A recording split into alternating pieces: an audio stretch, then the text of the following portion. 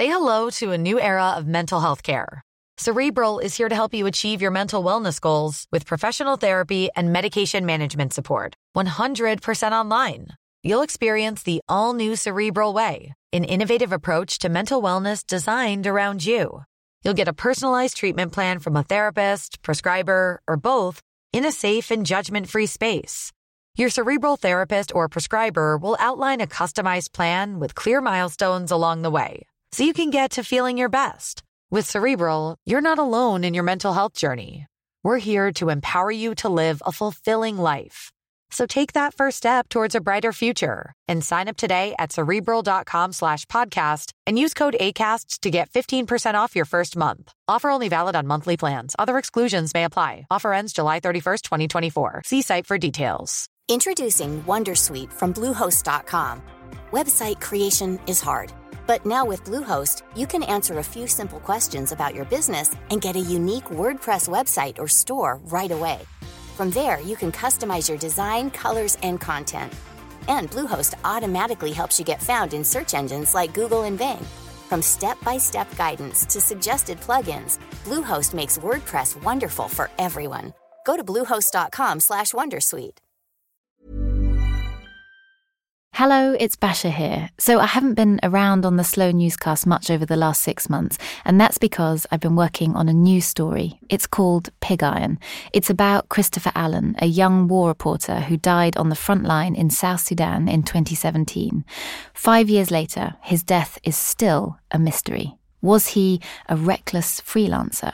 Or, as some people claimed, actually a mercenary? Or was he in fact a young and ambitious reporter caught in the crossfire? It's a new series in 7 parts, and you're about to hear episode 1. But if you like it and you want to hear more, you can search for Pig Iron from Tortoise and follow the feed to hear each episode as it drops. We've also put a link to it in the show description for this episode. I really hope you enjoy it and support the investigation. It's one that started as a simple question: who killed Chris and why? But it's turned into a much bigger story, a dark adventure into the world of war and journalism.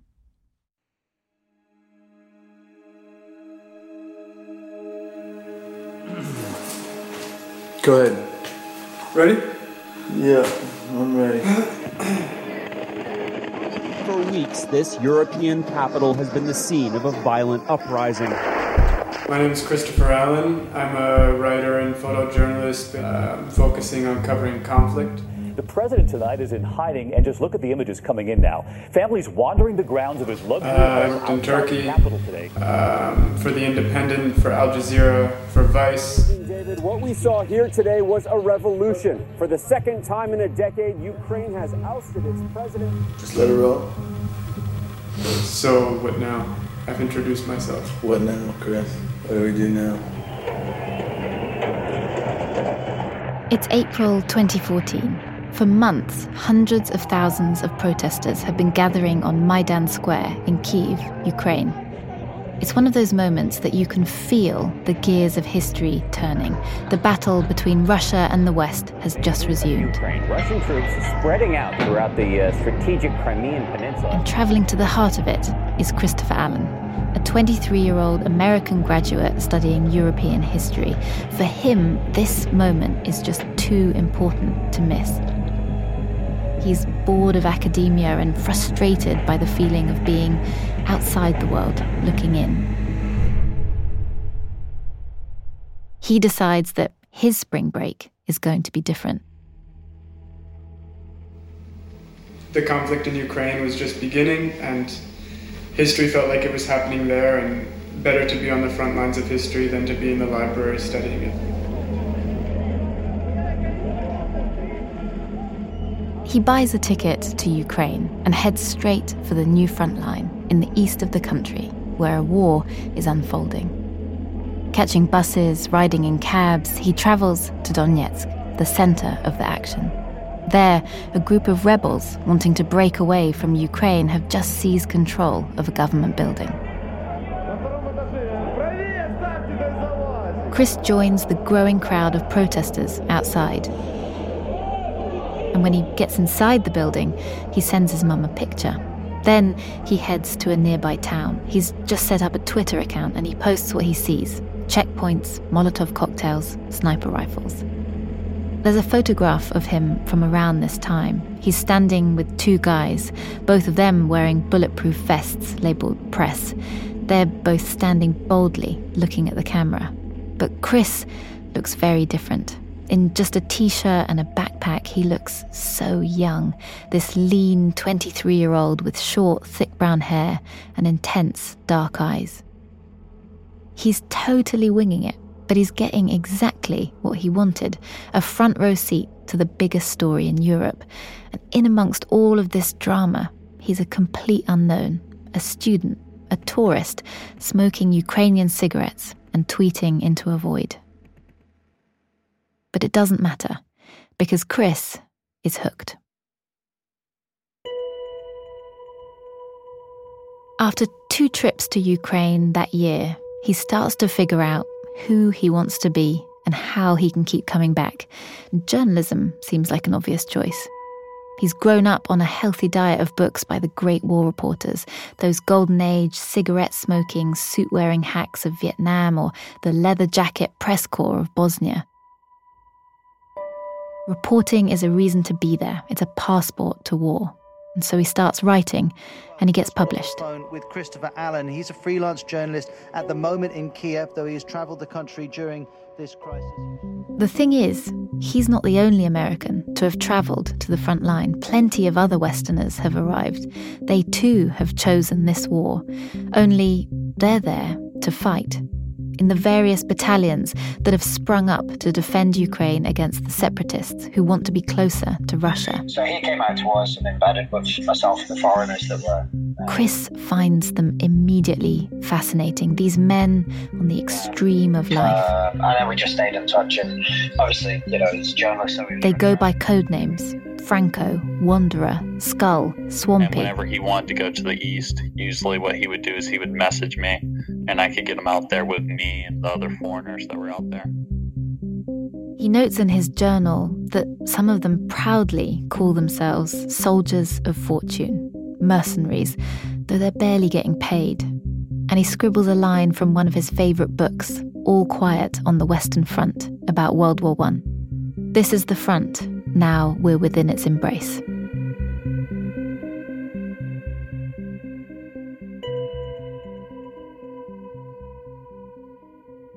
He starts writing about these fighters too, trying to understand why they're there.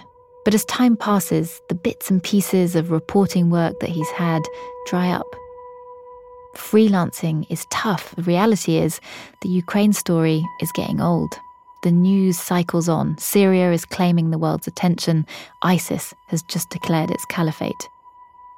The moment of history has seemingly passed. But what can Chris do? Taking a normal job, a desk job, feels impossible now. He's no longer a fresh-faced kid from the Philadelphia suburbs. He's changed. He's been in and out of Ukraine for 3 years now. His journalism career hasn't yet had a chance to take off. It's now the summer of 2017. He's 26 and he's after a new adventure. While Chris is figuring out his next move, he considers going to Syria or maybe Libya. But in the end, he lands on South Sudan in East Africa, the world's newest country. It's a place that's been on his mind for a while. He's mentioned it to his cousin, Jeremy.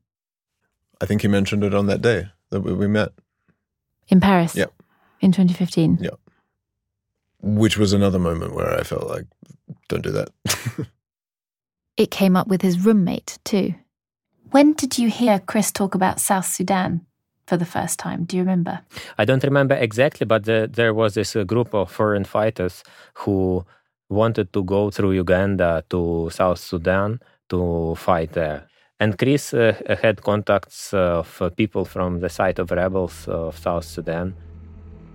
He buys a ticket and flies from Ukraine to Uganda, and he lands on the 1st of August, 2017.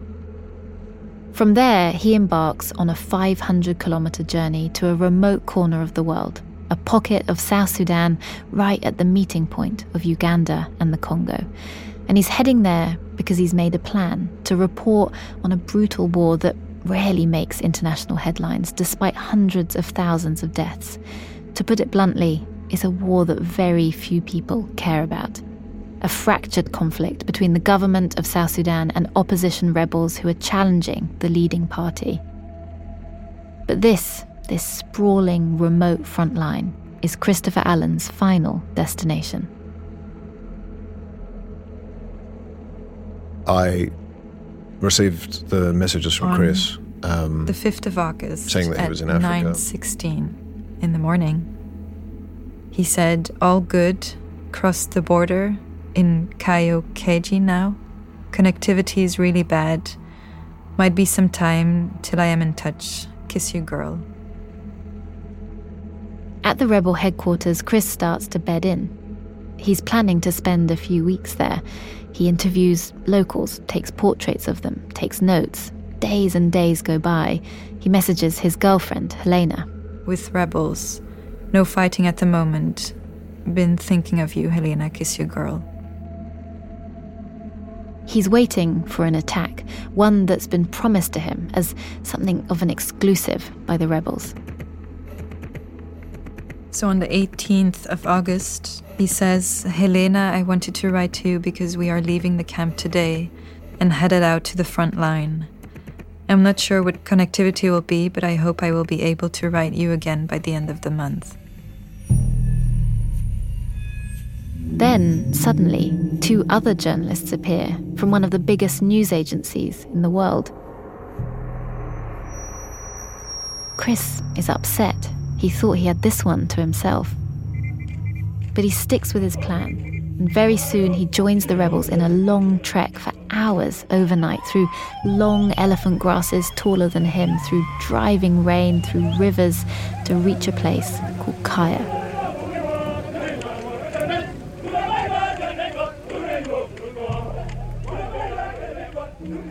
It's hard work, even for him, who's trained hard for this trip, spending hours at a climbing gym back in Ukraine to get in shape.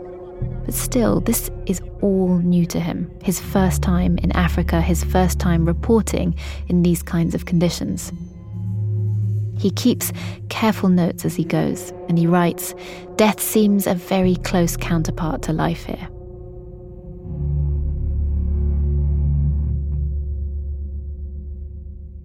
Until now, his messages to Helena, his girlfriend, had been fairly routine.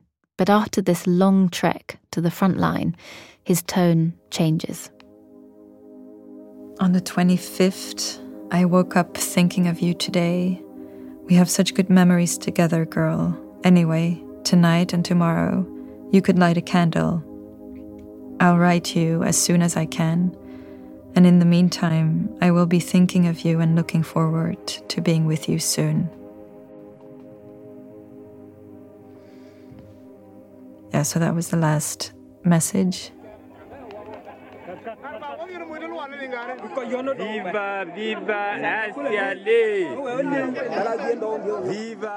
On the 26th of August, the rebels leave early in the morning, before sunrise. The journalists join the walk into Kaya, a town on the border with Uganda. I remember feeling, this is superstition shit, but I felt like very low. I said something like, we have so many good memories and so many good memories to come, And then the shooting starts.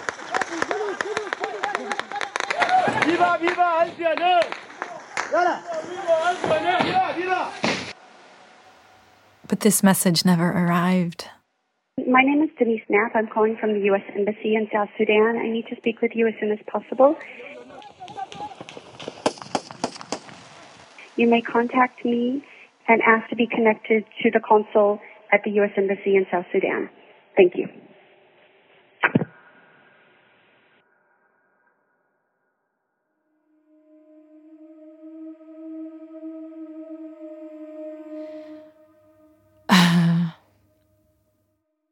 Around 5 or 6 in the morning, I woke up with a jolt. And I looked at my phone and it still hadn't arrived, and I was getting really worried. But somehow I managed to fall asleep again and then woke up, went out, and it was then that I received a phone call of an unknown number. And I thought it was Chris, and when I pick up the phone and I heard another voice. This is Colonel Lambol Gabe, Deputy Military Spokesperson. Helena picks up the phone to the spokesman for the rebel group that Chris had been with. When I heard it wasn't Chris, I knew that something terrible had happened. So it was Lamb Paul telling me, well, I asked, is Chris all right? And he said, no, Chris is dead. And I said, no, that's not possible. That's not true. And Lamb Paul told me, you gotta be strong now. You gotta call the embassy, get in touch with his family and friends because... And I got a message from my cousin Amy. I haven't been able to reach out to them yet. And she wrote and told me that Chris was dead. And I remember feeling kind of disconnected from the news. Then I walked down the garden, up the metal stairs, and I think I probably called my mum to tell her. And then it all started to sort of unfold pretty fast. A man called Christopher Allen has been shot and killed, but nothing beyond that single fact is clear. Not even who Chris really is and why he's there. And government spokesman says the young American journalist was on a different mission in South Sudan. A more sinister claim is made, that Chris hadn't been there to report on the rebels, that perhaps he was a rebel. 48 hours after he's shot, the South Sudanese information minister dials into South Sudan in Focus, a radio show in the US. And in the fighting, 16 rebels, including a white rebel, were killed. The identity of that white man is not known, but he was among those who attacked the garrison. He was at his full year fighting in line. They were saying he's not a journalist, he was a rebel. That was the first time they made that claim. Do you remember that interview? Yes, the Minister of Information, Michael Makui, said that there was a white rebel shot. That is when we asked him, we said, this guy is a journalist. He said, no, this was a white rebel. The information minister tells reporter John Tanzer that Chris was a white rebel, a white man fighting the rebel cause. What he's saying is, Chris was a mercenary.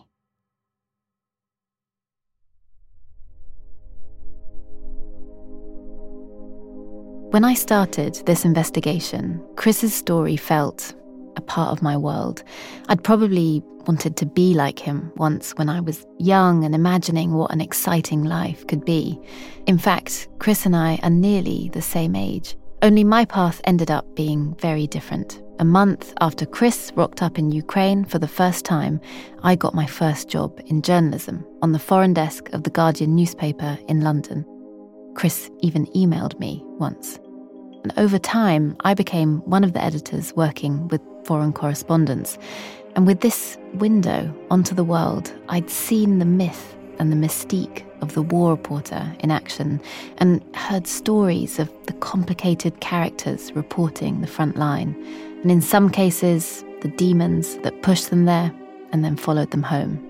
And maybe it's because I've always been in the safety of the newsroom that I always believed that there was a cardinal rule about war reporting, one that everyone followed, that you don't join the story, you don't get involved, you don't cross the line. At least, that's what I thought. What started here in Chris's story as a question about a mystery killing has become an investigation into the people who choose the front line and the decisions they make in the chaos of war. You cannot participate.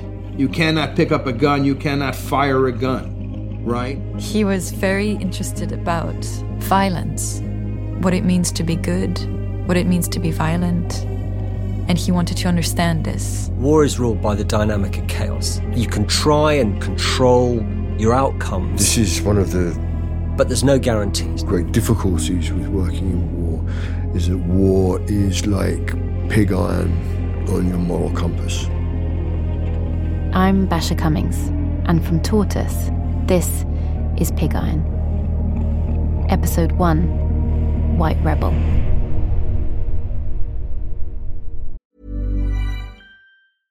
Introducing Wondersuite from Bluehost.com.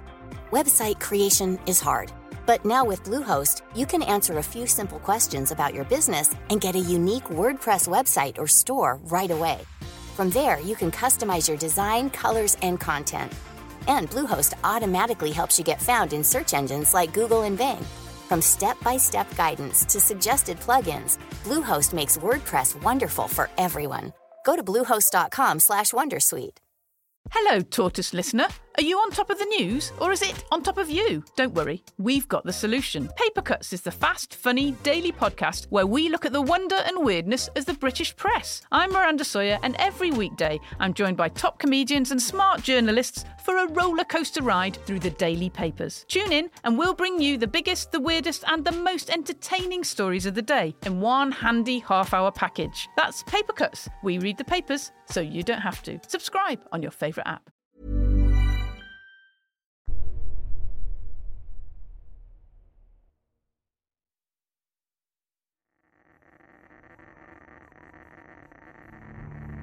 A matter of hours after his death, the South Sudanese government is saying pretty freely, listen, he was killed because he was the enemy. I'm wondering whether your government or military have past experiences with so-called white rebels fighting on the side of the anti-government forces. We are not in a position to identify that person. Images begin circulating online showing Chris's dead body. It's been humiliated. In one image, he's been stripped naked. What was your gut response? Well, I was shocked. I was just shocked because we know this was Alan, Chris Allen. He has never been a rebel. I was just shocked.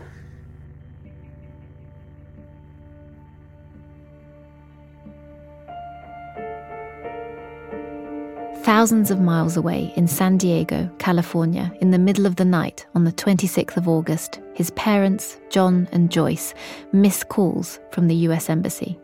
Then they wake up into a nightmare. I think the suggestion that he was something other than what he was just horrifying. And to hear his death shrouded in an untruth felt terrible. Chris's body lies for around 3 days in a military hospital in the South Sudanese capital, Juba. The US consul has to buy ice with her own money to keep it cool. Chris's parents are now in a race against time, a race to get his body back so that they can get a post-mortem performed to find out how he was killed, and a race to combat the idea that he was a fighter. This was not the Chris they knew. He chose to bear witness. He chose to look unflinchingly at what was painful and to find the humanity within it. It's really hard to imagine the world without him. But the thing about suspicion is, it's infectious. The question sticks. And it sticks so successfully that here I am, 5 years later, still asking it. And if you were in my position, if you were me, what are the questions that you would be asking on this story? Well, my first question would be, how did Chris end up in Kaya? Who took him there? And finally, why were so many different narratives? Why not one narrative? After 10 days in limbo, Chris's body finally lands in San Diego. His parents are waiting on the runway. There's a hush of respect on the tarmac as his coffin is unloaded. The same day, they issue a statement with the Committee to Protect Journalists, saying that they're going to push for a formal investigation into what happened to their son. They've got so many questions and no answers. They're broken by his death, but they're also broken by the idea that anyone could say that he wasn't a journalist. And that's before other reporters start saying privately, but some of them online, yeah, it's terrible that he was killed, but Chris was reckless. He was inexperienced. He was ill-prepared. It all adds to the chatter around Chris's case, and it all becomes a bit uncomfortable, a bit complicated. Some of the newsrooms who commissioned Chris, who published his work, didn't even cover that he had been killed at all. And despite the family's calls for an official investigation to South Sudan, to the US and UK governments, nothing happens. It's naturally very distressing. I think the lack of investigation, the lack of clarity as to what happened has been incredibly difficult for the family. Because there's been no investigation, because there's... Enter long-lost cousin, Jeremy. Like a character from a book, this guy appears sort of from nowhere. The lack of truth is, I suppose, a roadblock to moving forward at the moment. Now, while the South Sudanese government has not admitted culpability, it's true. The thing you need to know about Jeremy is that he's into family research in a big way. He's in his early 30s, into art and films, a bit of a man about town. And to cut a long story short, Jeremy's and Chris's families had been estranged from each other. And after years, Jeremy manages to find them. And in 2015, he strikes up something of a friendship with Chris on Facebook Messenger. And so when Jeremy hears that Chris has been killed, he feels like it's his duty to try and help. He's just found a cousin. Now he's lost him again. He contacts John and Joyce and he tells them that he'll do anything he can. And he does. He brings together lawyers and press freedom campaigners. And over time, he helps orchestrate a campaign which argues if Chris was killed for being a journalist, if he was targeted by the South Sudanese army, then a war crime could have been committed. And again, they call for a formal investigation into what happened to him. But to be honest, even that doesn't do it. The story around Chris is still too fraught. His death happened too far away. Not enough people knew his name or his work. And he was a freelancer. He didn't even have a newsroom behind him. Which is how, 5 years later, I meet Jeremy. He pitches the story to Tortoise, the newsroom where I now work. Before I contacted you, I think I felt that we were running out of options. And I think just generally people were stopping to care. Before this, when Jeremy made contact in November 2021, I had been vaguely aware of Chris's story. I'd been interested in South Sudan when I worked at The Guardian, and so I'd seen the news of Chris's killing. I didn't remember that he'd pitched to me, but I thought it was probably likely that our paths had crossed at some point. I'd even considered doing the story here at Tortoise a few months before I heard from Jeremy, but I think part of me thought, why this guy? The only white journalist killed in a country where scores of local reporters have been killed. I didn't really get it.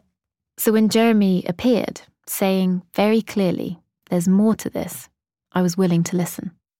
We started talking, and just as I was grappling with whether to take it on and to make this podcast, a letter arrived. Out of nowhere. The timing was extraordinary. The idea to run a writing prize in Chris's honour came from a South Sudanese activist in Australia who's been really involved in the case, more or less since Chris was killed. Her name's Neodol Neon. So it just felt as though it fit who Christopher seemed to be. And he was maintaining a different part of his identity alive. Even his family tried to struggle with finding justice. An essay competition, set up with the help of a South Sudanese lawyer, Neodol, was a neat way to keep Chris's name alive. It was a competition for school-age kids in or from South Sudan. Jeremy, as he had been for years by now, was helping with the practical stuff. My role was to monitor the email inbox that's associated with the writing prize on the website, primarily because from time to time you get fairly nasty notes, and it was just better that John and Joyce didn't have direct access to that, so I'd be like a filter. But he made a mistake. An email came through with attachments. Jeremy skimmed over it, thought it looked basically fine, and forwarded it on to Chris's parents. The handwritten letter, when it came, seemed fairly innocuous, so I just sent it on. And it came as in an email? Yes. So funny, isn't it? It came in an email, but it was handwritten. So it was a picture of a handwritten note. And all the other entries had been word processed. And nothing stood out to me about the letter at that stage. John and Joyce get the submission and they read it. Then I got a message from John and Joyce. We have a WhatsApp group. One of them wrote and said, "Are you fucking reading this?" What they were reading, well, when I saw it a few weeks later, I had the overwhelming sense that someone had taken time, a lot of time, to write these 12 pages.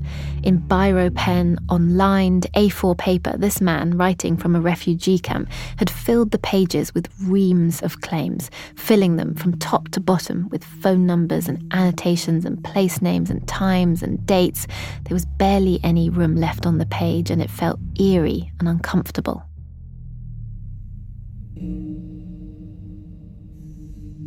This essay is a kind of blow-by-blow account of the author's experience around the time that Chris was killed and ultimately Chris's movements as he arrived into South Sudan, and describes his killing. The thing that's really disturbing or crazy about it is he also gives names and dates, sometimes times, for everything that happened. So I was feeling very shocked and anxious, but also kind of, there was I suppose, a feeling of some kind of excitement as I was reading it, because it felt like finally someone's come forward with first-person testimony about what happened to Chris, which is something we've been looking for such a long time. Many people have said that they know someone who knows something, but no one actually was going on the record saying, "I'm the person that knows." Most importantly, it contained a single incendiary claim, something that the family had come to suspect, that Chris's death hadn't been an accident of war, not a crossfire death, but a targeted killing.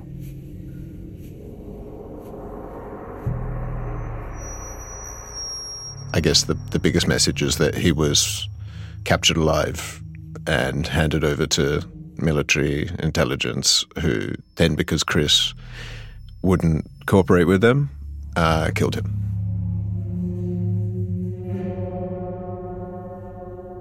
I think this was the first time that we'd heard specifics of, I think, a lurking fear of all of us that this was a targeted killing and that there was more to this than just crossfire. Jeremy and I retained a healthy skepticism. It could, of course, be a weird scam, somebody pretending to have information, maybe as a way of asking for money. It wouldn't be the first time that this had happened to Chris's family.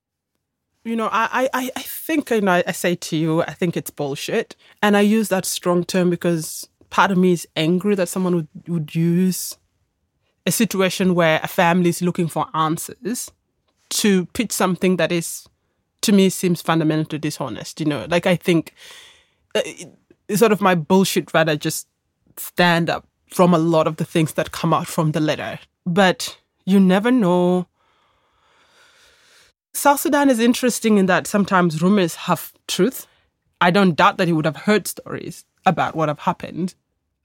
Scam or not, I was hooked. I think for a long time we kind of just assume that there's something to find out because we don't know the truth. And then these things happen and then you think, well,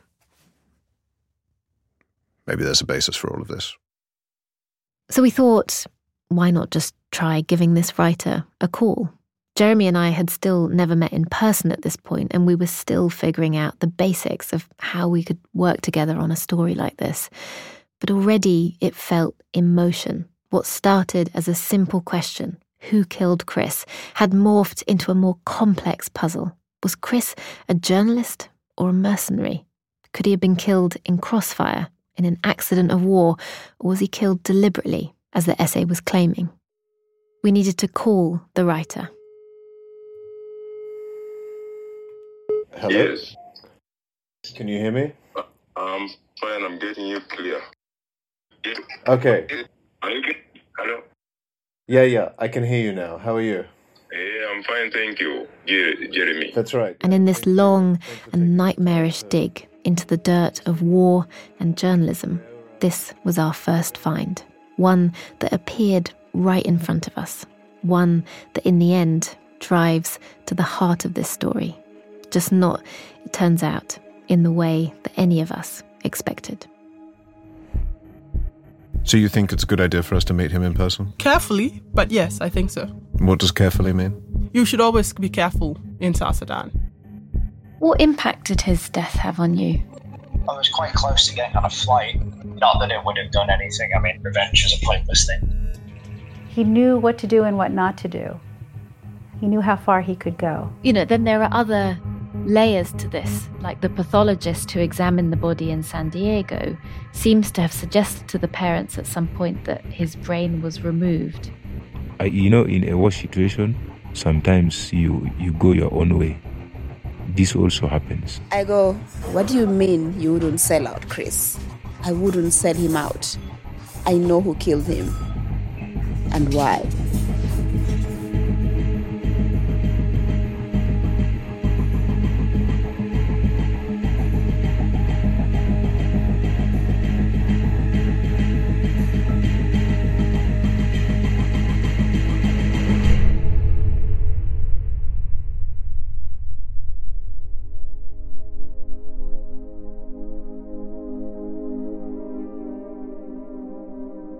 This series is written and reported by me, Basha Cummings. Additional investigation is by Jeremy Bliss. The producer is Gary Marshall. Additional reporting is by Xavier Greenwood. Sound design is by Carla Patella. Original theme by Tom Kinsella. With thanks to Charlotte Alfred, Halima Athumani, John Tanzer, Brian Adeba, and the International Journalism Project. The executive producer is Kerry Thomas. Pig Iron is a Tortoise production.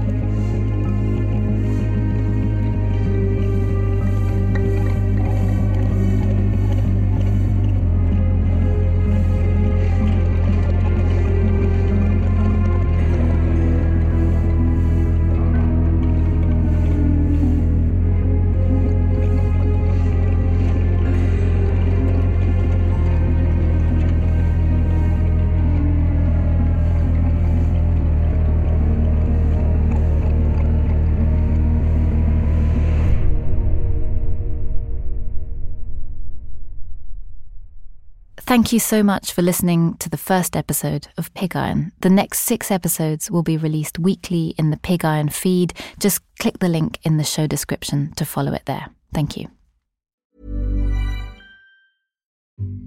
What comes to mind when you think of Amber Heard? A liar? A survivor? A narcissist? The trial of Depp v. Heard was a global phenomenon, but I want to know, was it a fair fight? I'm Alexi Mostras, the host of Sweet Bobby and Hoaxed. In my new podcast, I'm investigating whether Amber Heard was the victim of an organised trolling campaign.